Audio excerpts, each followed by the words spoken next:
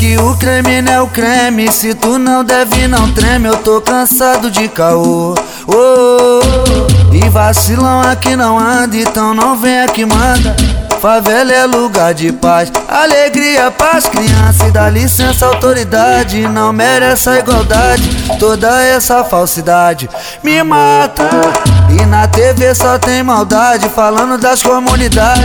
Foi bandido de verdade, rouba de terno e gravata. E assim o mundo vai se acabando. E aí criança se revoltando, olha só. Menor já sabe traficar, mata, roubar, aí não dá. A ganância tá aí, nego só quer pedir, quem tem não quer dividir. Tá feio, então para por aí. Tá ruim até pra dormir e dá vergonha de rezar e colocar Deus no meio. Nego cai no estresse, diz que faz, acontece na intenção da maldade. E faz, a gente inconsciente, mata a gente inocente. Quando para pra pensar, neguinho, já é tarde demais. A solução é a fé nessa vida rigorosa. E hoje até MC é profissão perigosa. Às vezes cai na lembrança, chega a dar um arrepio. No final em cima do palco é filme que geral já viu. Então para pra pensar, escuta o papo que eu mando.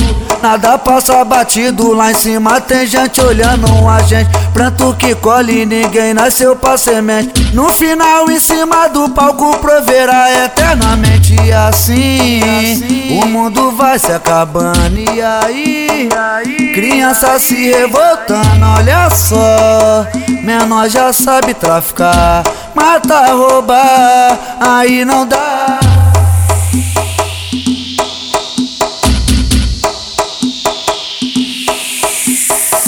E aqui o creme não é o creme, se tu não deve não treme, eu tô cansado de caô. E vacilão aqui não anda, então não vem aqui manda. Favela é lugar de paz, alegria pras crianças. E dá licença autoridade, não merece a igualdade.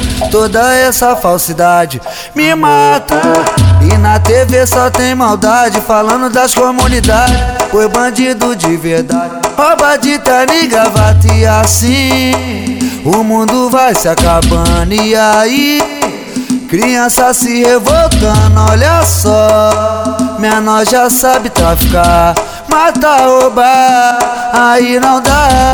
A ganância tá aí, nego só quer pedir, quem tem não quer dividir. Tá feio, então para por aí. Tá ruim até pra dormir e dá vergonha de rezar e colocar Deus no meio. Nego cai no estresse, diz que faz, acontece na intenção da maldade. E faz, a gente inconsciente, mata a gente inocente. Quando para pra pensar, neguinho, já é tarde demais. A solução é a fé nessa vida rigorosa. E hoje até MC é profissão perigosa. Às vezes cai na lembrança, chega a dar um arrepio. No final em cima do palco é filme que geral já viu. Então para pra pensar, escuta o papo que eu mando. Nada passa batido, lá em cima tem gente olhando a gente. Pranto que colhe, ninguém nasceu pra semente. No final em cima do palco proverá eternamente. E assim o mundo vai se acabando. E aí criança se revoltando, olha só. Menor já sabe traficar, mata, roubar, aí não dá.